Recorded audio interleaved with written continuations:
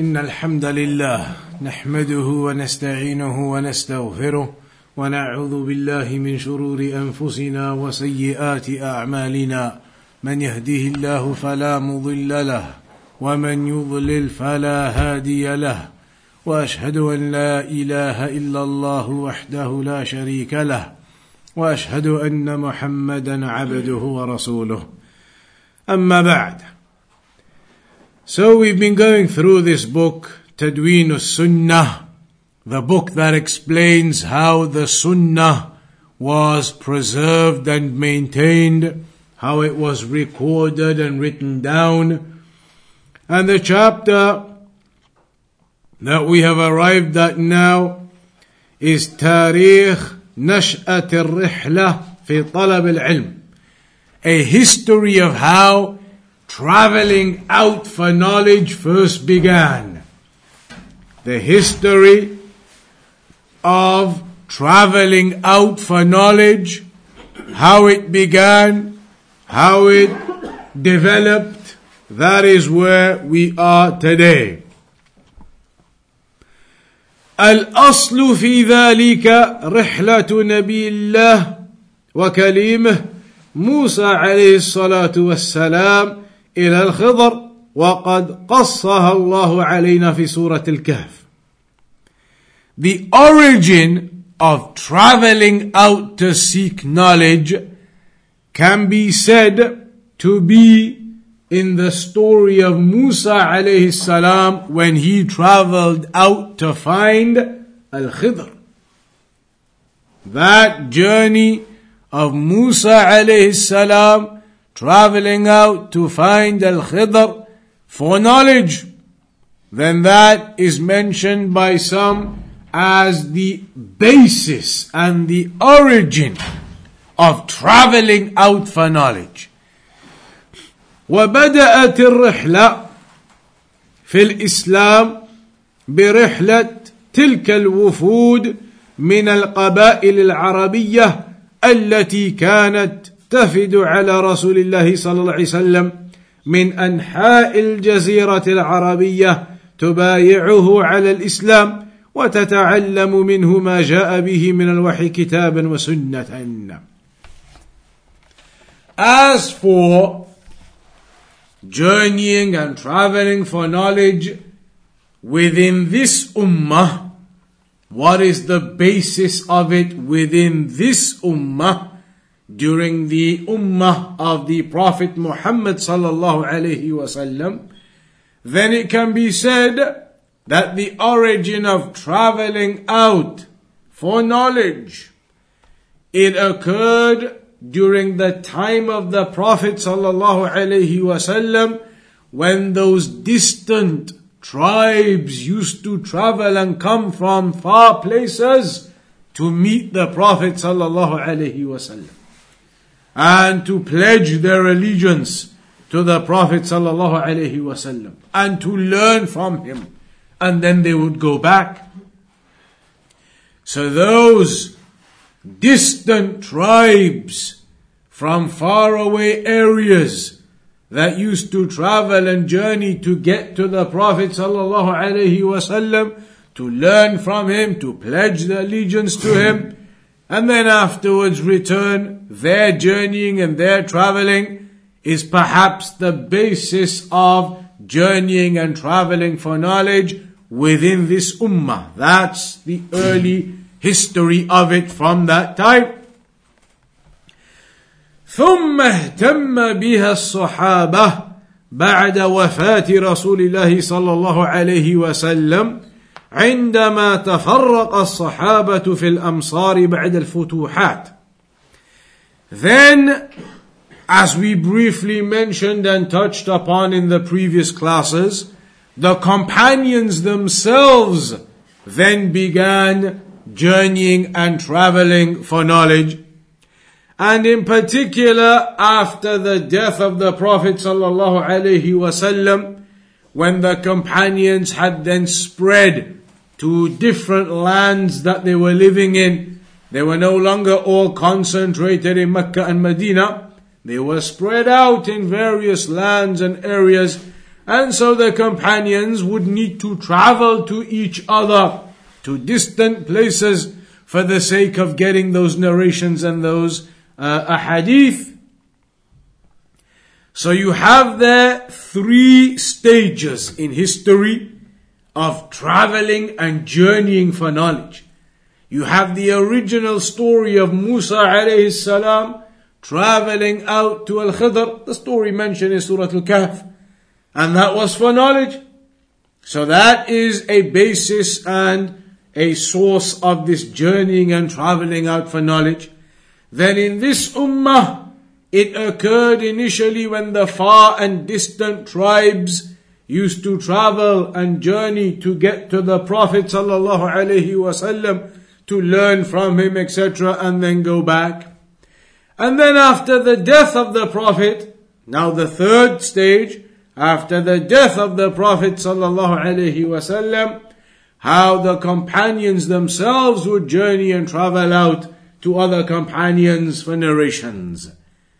So the first stage, the story of Musa alayhi salam. The second stage, the tribes coming to the Prophet sallallahu alayhi wasallam. And the third stage, or the third point in history regarding traveling and journeying, the companions themselves going out to learn that sunnah. This highlights to you the importance of learning the religion properly and carefully. Traveling out to get to knowledge is something historically known and established. To travel out to find that knowledge, because this is your religion. You cannot just learn your religion randomly anywhere, here or there. Randomly just on YouTube, anybody, anyone. You have to go to the right sources. You have to get to the pure sources of the knowledge, the Quran and the Sunnah, and go to the people upon the Sunnah, teaching that Quran and Sunnah. So for those who are able to travel, then certainly that travel should occur. Now, we see in some of the classes, in the various cities, in the various places, in other areas, Liverpool, Bolton, Manchester, various places where classes are being done, it is noticed that some people, they travel from half an hour car rides away to attend the class. Some of them 45-minute car rides away, 30 miles, some of them on the motorway. They come, the brothers, to attend the classes. This is something very good and something important.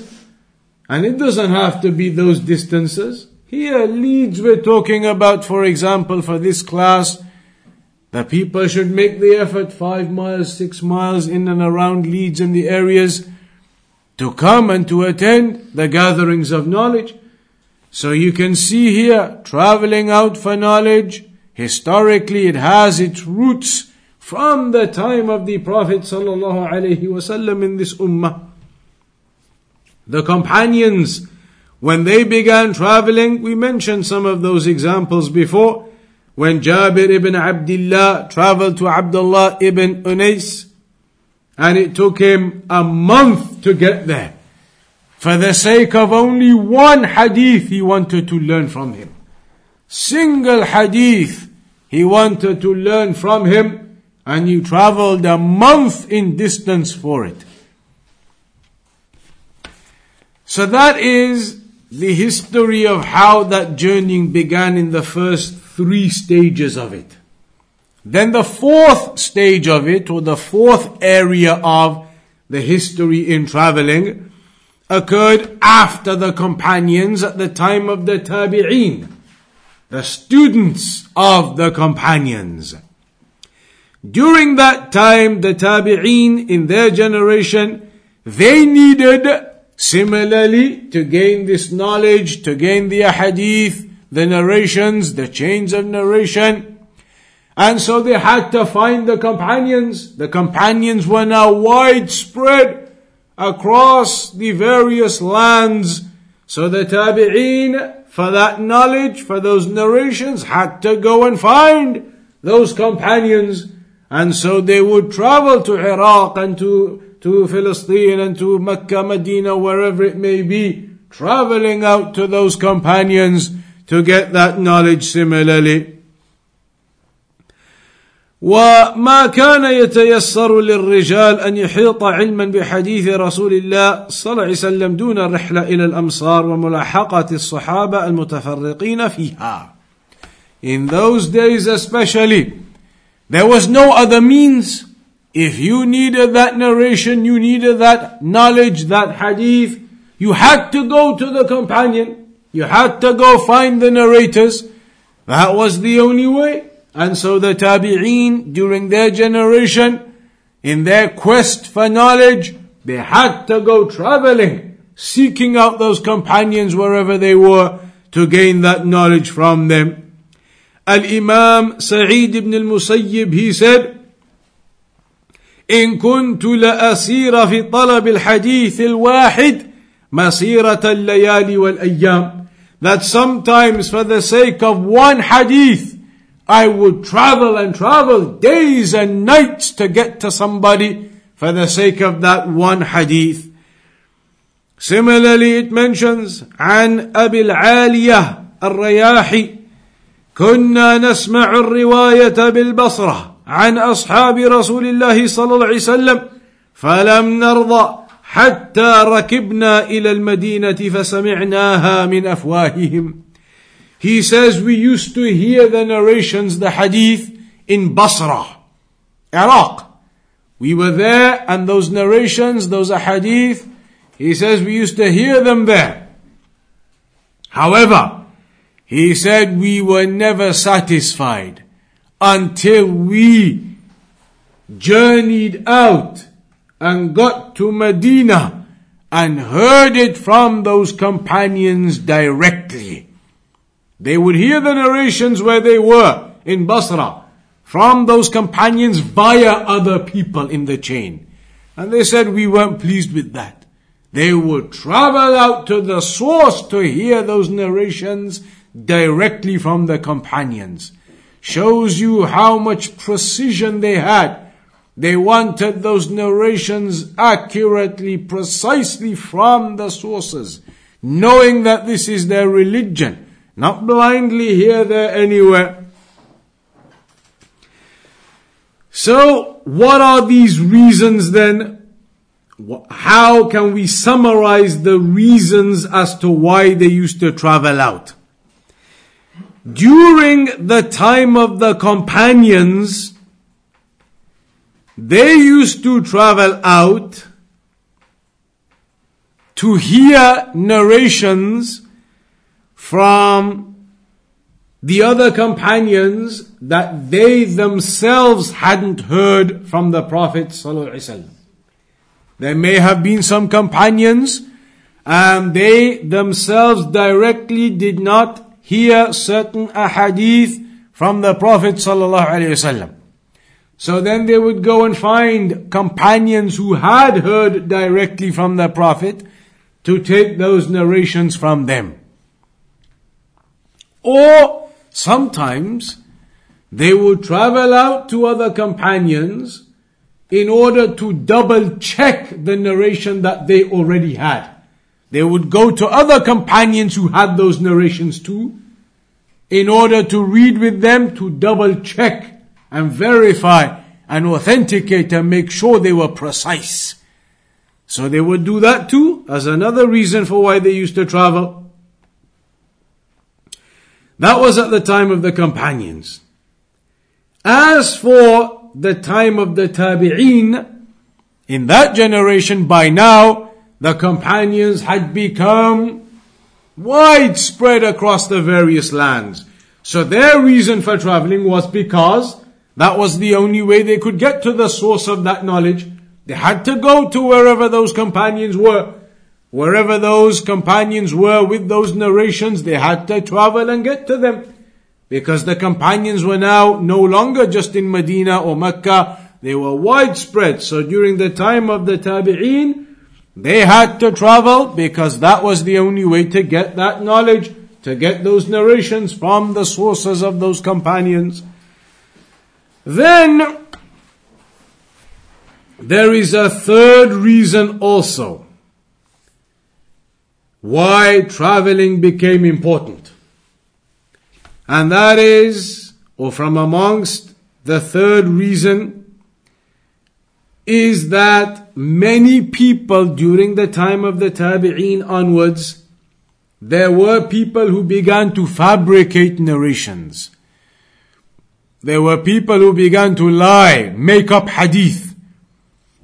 And so they used to travel to go and verify and check all of these narrations, to go and verify and check the chains of narrations, to make sure that this particular hadith was actually authentic. An example of that is a narration عن المؤمل ابن إسماعيل قال, he says, حدثني ثقة بفضائل سور القرآن الذي يروى عن أبي بن كعب. He said, an authentic narrator, a reliable narrator, narrated to me some of the virtues of the Quran. A hadith that talked about the virtues of the Quran. And it was narrated apparently from the companion Ubay ibn Ka'b. So he says, I asked my sheikh, or he asked this particular sheikh who was narrating this hadith about the virtues of the Quran, about certain chapters of the Quran. He said to him, Man haddathaka? Who narrated this hadith to you? He asks that sheikh, who narrated this hadith to you? That sheikh tells him, حدثني رجل بالمدائن وهو حي. He says, a man, a sheikh in Madain in Iraq, he narrated this hadith to me. He's alive still now. So then he says, فَصِرْتُ إِلَيْهِ, that he traveled to go to him. When he got to him, he said to him, مَنْ حَدَّثَكَ? Who narrated it to you? This hadith about the virtues of certain chapters of the Quran. If you read them, you get this reward and that reward. Who narrated the hadith to you? That sheikh tells him, Shaykhun biwasit, a sheikh in Wasit, another city in Iraq. And he tells him he's still alive currently too. So then he travels all the way to him. Goes and travels all the way to him. فَصِرْتُ إِلَيْهِ فَقَالْ حَدَّثَنِي شَيْخٌ بِالْبَصْرَةِ. He tells him, it was narrated to me by a sheikh in Basra, another city in Iraq. A sheikh in Basra. He's alive. So then he goes and travels all the way to him. He tells him, حدثني شيخ بعبادان, that a sheikh in Abadan, which is in Iran, narrated it to me, and he's still alive too. So then he goes all the way to him. And he says, when he got there, أخذ بيدي فأدخلني بيتا فإذا قوم من المتصوفة ومعهم شيخ. That when he got there to this sheikh's house in Iran, he says, they took me by the hand and took me inside the house, and there was a group of Sufis there with a sheikh. A group of Sufis there with a sheikh. فقال, and the man tells him, هذا الشيخ حدثني. He's the sheikh who narrated it to me. So then now he's got to the final source. He gets to that sheikh and he says to him, Ya sheikh, oh sheikh, how many people has he been through now? 4 or 5 people traveling around until he's got to this final sheikh to find out about this hadith of the virtues of the Quran. He says to him, oh sheikh, man haddathaka? Who narrated it to you? Where is the chain of narration above you? He says, that sheikh says to him, or so-called sheikh says to him, he says, لم يحدثني أحد. He says to him, nobody narrated it to me. Nobody narrated it to me. وَلَكِنَّا رَأَيْنَا النَّاسَ قَدْ رَغِبُوا عَنِ الْقُرْآنِ. He said, but the issue is, we noticed that the people were turning away from the Qur'an. People weren't putting the effort in with the Qur'an. They weren't doing their reading, their recitation, etc. They weren't putting the effort in with the Qur'an. We noticed that happening a lot amongst the people. So he said, فَوَضَعْنَا لَهُمْ هَذَا الْحَدِيثِ لِيُصْرِفُوا وُجُوهَهُمْ مِنَ الْقُرْآنِ. He said, so we made up this hadith. We made up this hadith to try and get them back onto the Qur'an again. We just made up this hadith. That the Prophet said, you'll get this reward and that reward if you read this chapter of the Qur'an, that chapter of the Qur'an. He said, we just made it up to encourage people to come back to the Qur'an again.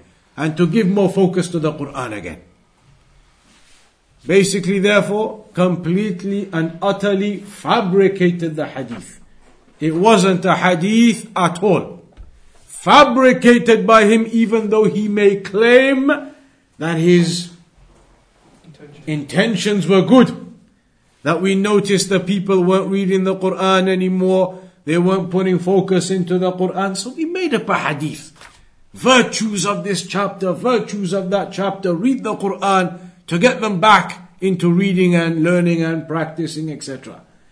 They may claim the intention was good, but they've fabricated a hadith. So at the time of the Tabi'een, this was a key issue. They used to travel around like this, checking up on all of the chains of narration, getting to the sources of things to establish whether these narrations are authentic or not.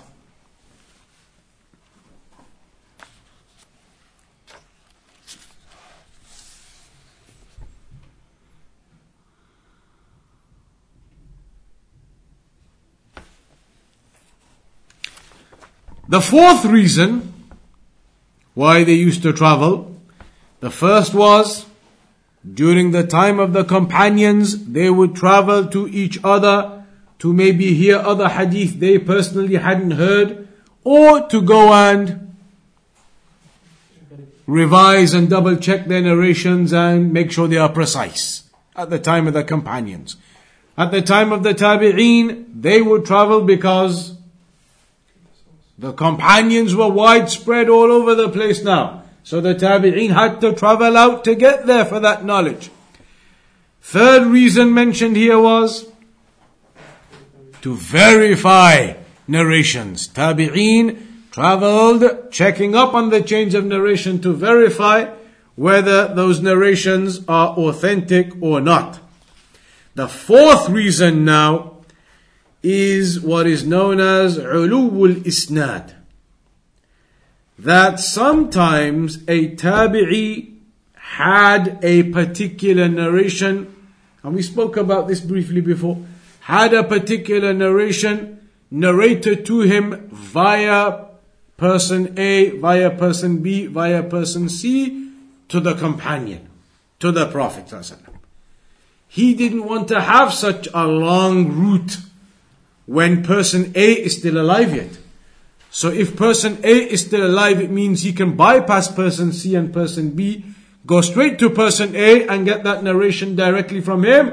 And then when he narrates it, he can just say, narrated from that Shaykh A, from the companion.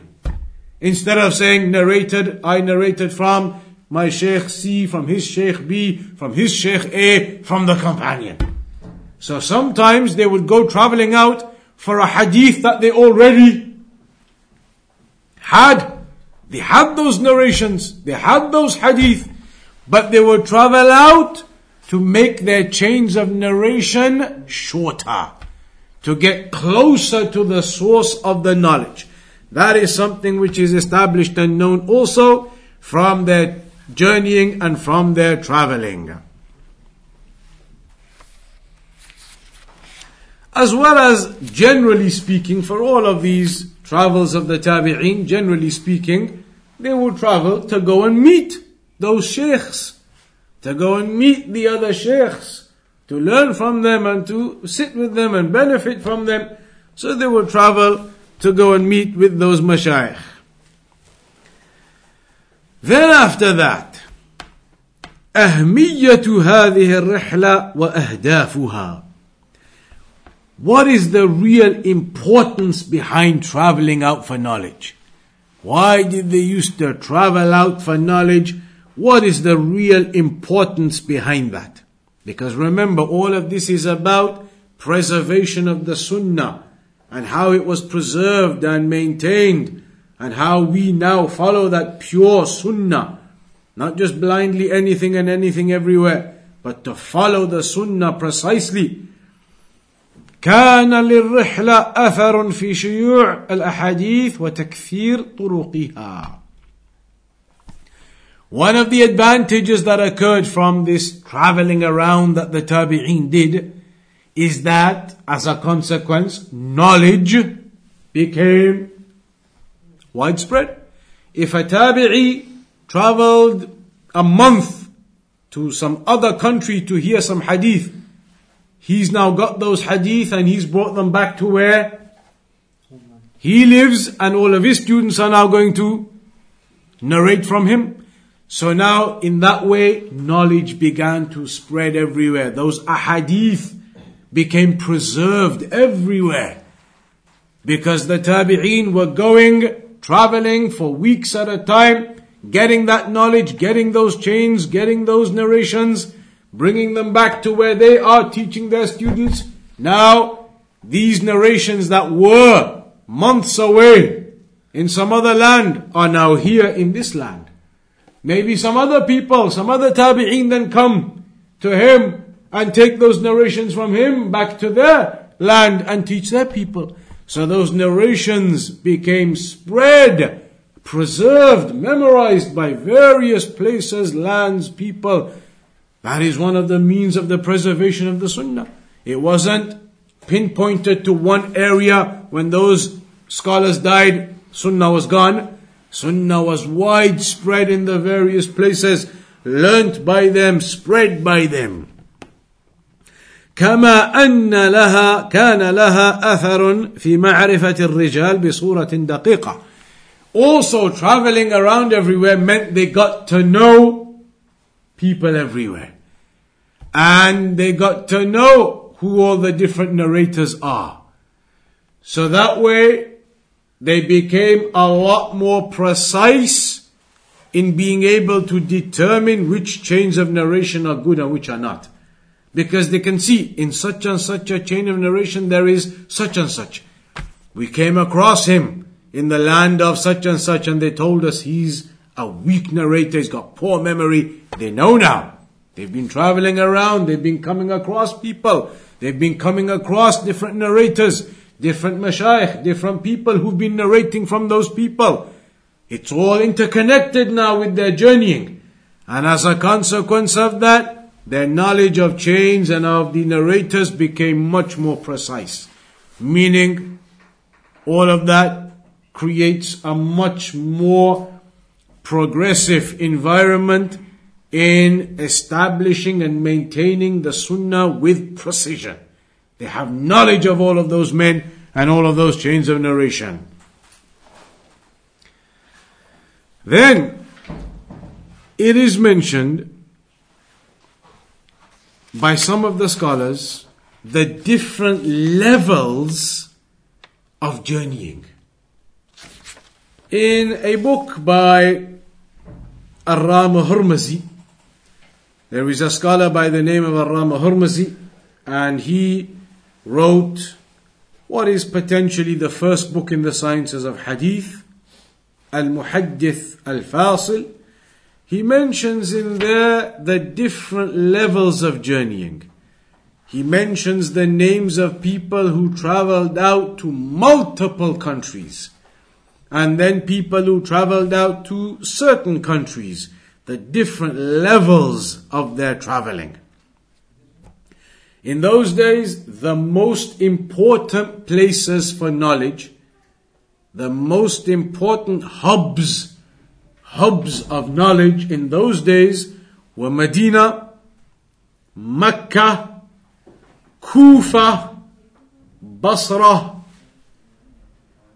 Sham, the area of Sham, Misr, Egypt, Maru, Al-Ray, Bukhara. These are areas in modern day Uzbekistan, Kazakhstan, those kinds of areas. Knowledge was spread into those areas. Those are some of the main hubs of where that knowledge was, where the scholars was, where the scholars were, where they used to travel. سئل الإمام أحمد عن طالب العلم هل يلزم رجلا عنده علم فيكتب عنه أو يرحل إلى المواضع التي فيها العلم فيسمع منهم، فقال يرحل ويكتب عن الكوفيين والبصريين وأهل المدينة ومكة وشام الناس يسمع منهم. Al-Imam Ahmad was asked, do you stay just in your homeland and seek knowledge from the one who has knowledge and write from him? Or do you travel out to the other places to hear the knowledge too? Al-Imam Ahmad said, travel out too. Of course in your own land, but then travel out too where possible. Mix with the people, he said. Mix with the people. Travel out to Medina, Mecca, Basra, Kufa, and learn from them, hear from them too.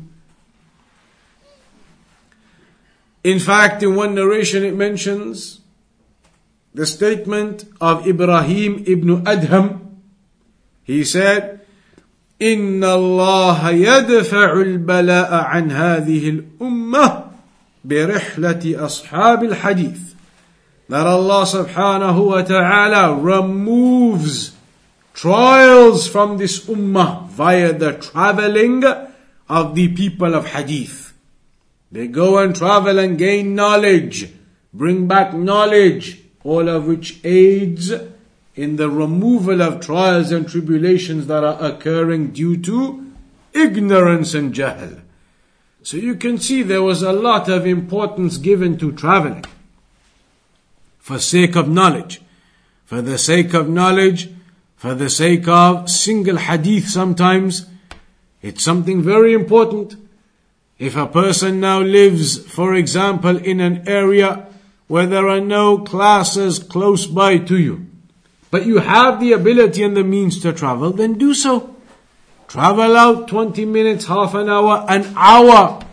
It's once a week.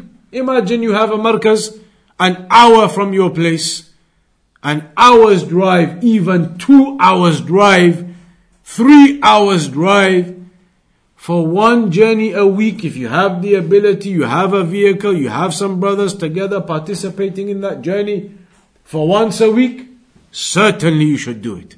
Certainly. Once a week, 2 hour journey for the sake of attending a class, excellent. If that's all you have available, you should do that. Those living in areas who are in that type of circumstance, they should do that. One journey a week to attend a class, an hour there, an hour back, 2 hours there, 2 hours back. What better way are you going to spend your time? Look at the Salaf, how they used to travel for knowledge. If you don't have the ability absolutely, then of course, broadcasts, online, radio, various means for you to still seek that knowledge. Then the next chapter we move on to here is the chapter regarding the people of desires and the different groups that started to occur. Because we have to learn our religion accurately. There are many people out there who are calling to Islam in an inaccurate way. You have the Khawarij calling to bombings and suicides and killing and murder under the guise of the Sunnah, under this claim that it is Sunnah, it is Quran, it is Islam. And Islam, Quran, Sunnah is innocent of their claims and their beliefs. You have the Sufis claiming all types of things, but the religion is innocent of their claims. So it's important to know the exact and precise method of practicing the religion We can't just blindly practice in any way. But that's why it's important to learn about the different groups that emerged. So many Muslims out there now, different groups, all the groups thinking that they are the right way. The Prophet ﷺ told us, إن هذه الأمة ستفترق إلى 73 فرقة كلها في النار إلا واحدة. That this ummah will split up into 73 sects, all of them in the fire except one. قالوا من هي يا رسول الله? They said, which one is that, O Messenger of Allah? قال ما أنا عليه اليوم وأصحابي. He said, what I am upon today and my companions. That is the true and upright way. We have to understand what that is, and we have to understand that some of these Muslims have made mistakes and they have deviated away from understanding the true religion of Quran and Sunnah with evidences. And it's clear to see some of their misguidances. The Khawarij, the Takfiris, bombing, killing, murder, calling to all of those types of things. You can see this is against what is in the Quran, what is in the Sunnah. So it's important to know about these deviated groups so that you can protect yourself from falling into their ways. As Hudayfa said, كان الناس يسألون النبي صلى الله عليه وسلم عن الخير وكنت أسأله عن الشر مخافة أن أقع فيه أو مخافة أن يدركني. He said people used to ask the Prophet sallallahu alaihi wasallam about the good, but I used to ask him about the bad, about the evil, fearing that otherwise it may overcome me. If I don't know what the bad is, then it may well overcome me and I don't even realize. As they say, كيف يتقي من لا يعرف ما يتقي. How can somebody protect himself from something if he doesn't know what it is that he needs to protect himself from? How can you protect yourself and safeguard yourself from something if you don't know what you're supposed to be protecting yourself from or safeguarding yourself from? You don't know that something is shirk. You don't know that something is bid'ah. You don't know that something is misguidance. Then you're going to end up doing it without even knowing. And you may be doing something which is misguidance that will not be accepted by Allah. It's not an act of worship that is from the Sunnah. You may end up doing that because you think it is. You don't know that it's a misguidance. So it's important to know about this. In the early days, إن أعداء الإسلام من الطوائف والأمم التي قضى عليها الإسلام ونسخ دياناتهم لم يهدأ لهم بال ولم يقر لهم قرار منذ رأوا ذلك الانتشار الصريع للإسلام وذلك الإقبال الشديد عليه من أبناء شعوبهم لذلك شرعوا في الكيد والمكر لهذا الدين وأهله. The enemies of Islam from all of the different groups and the different nations, their practices of shirk were nullified by Islam. And they saw how their tribes and their children and their offspring were entering into Islam in those days. And how their religion had been nullified and their shirk had been nullified and their own tribes, their own clans, people were leaving them and going to Islam. And so this obviously brought a lot of discomfort to them, the staunch ones. And so slowly they began to plot and plan against Islam and the Muslims. ولما كانت المجابهة المكشوفة لهذا الدين وكتابه الكريم غير ممكنة لجأ هؤلاء الأعداء إلى حيلة التظاهر بالإسلام وإبطال خلافه ثم أخذوا يثيرون شبهات ويبثون الشكوك بين المسلمين. Trying to come and attack Islam openly wasn't possible. It wasn't going to be possible for them to just come and take down Islam. So then they had to resort to devious ways.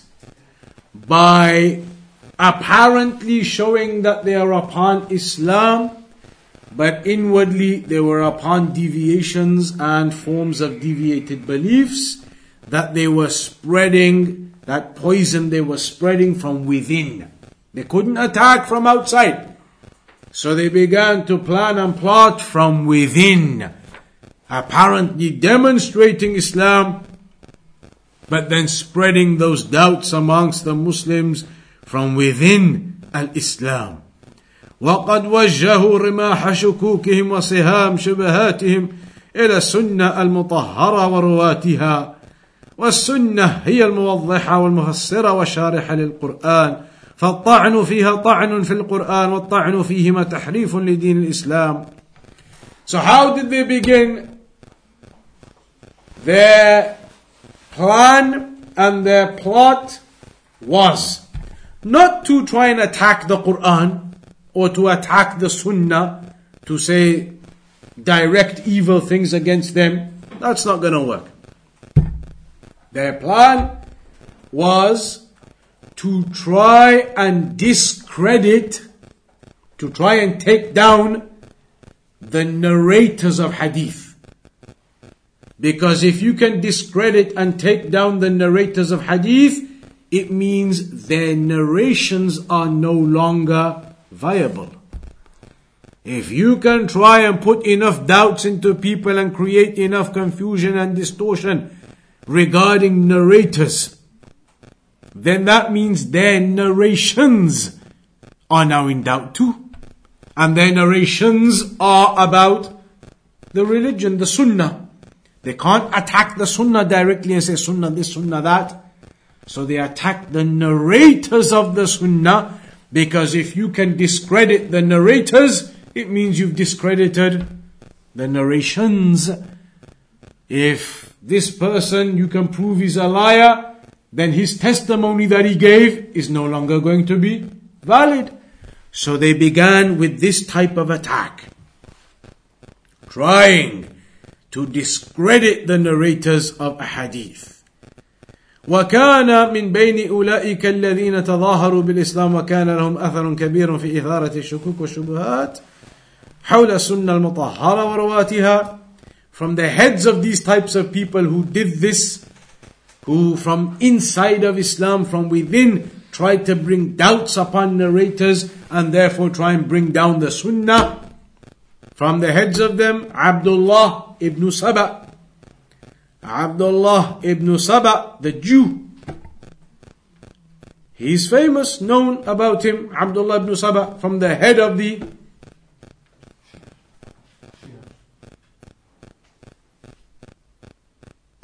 Abdullah ibn Saba, from the heads of, homework for this week, have a look into Abdullah ibn Saba. Have a look into this individual and his evil. There were others, Susan, the Christian, and this Christian, Susan, he is the one who Ma'bad al-Juhani took some knowledge from and distortion and deviation from, and he's the one who then made the innovation of regarding the decree. Now the aqidah of some of the Muslims is deviated in the decree when it comes to the issues of the decree. That deviation came from partially Ma'bad al-Juhani. He took it from Susan, individual by the name of Susan, the Christian. These were individuals who were spreading their doubts, and you can see how they spread within Islam. Ma'bad al-Juhani spreading these deviations from within Islam. And there are others famous like Al-Jahm ibn Safwan, الذي أخذ آراءه عن السمنية الهنود وقد أفسد هذا الرجل في الدين الإسلامي ولم تفسده غيره.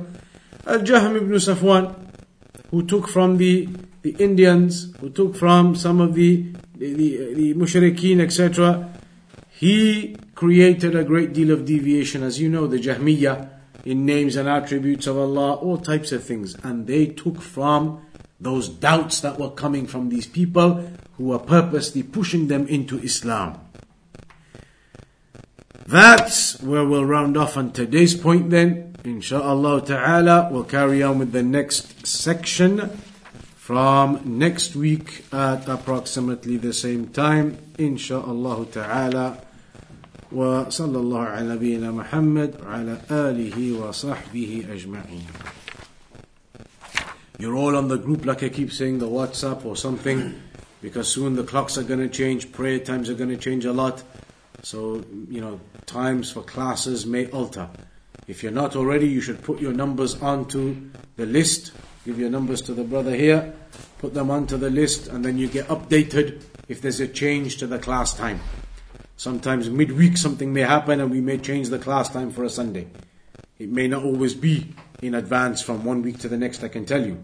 So you should put your names onto the groups and things just in case something happens midweek and clock changes, the prayer times change significantly, to be aware of what's happening with the class, inshallah.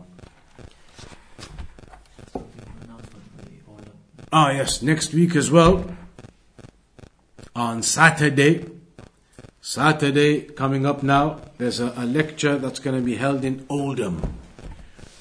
This is the first time we're going to do a lecture there. So it would be very beneficial and suitable for everybody to try and come and participate. For the people of Oldham, this is the first da'wah we're going to try there. So it will be something very good if Ahlul Sunnah, the Salafiyun, they come, they participate, they show everybody there, the people of Oldham, the da'wah and what it is. So it would be very good if everybody comes to Oldham next week. Again, the details, you can get them from the brothers here. They'll have the posters and they can give you the addresses now. To come Saturday 7 p.m. to Oldham, it's not far from here, and to attend that evening event which is going to take place there, inshallah ta'ala. So get the addresses of the brothers, they'll have it on their social media, it's available. It's here, but you can pass it around as well afterwards. It's in the Pakistani Community Center, just a community hall in Oldham. The postcode is OL41EG. OL41EG in the Pakistani Community Center in Oldham next week at 7 p.m. So we'll carry on ourselves next Sunday, inshallah ta'ala.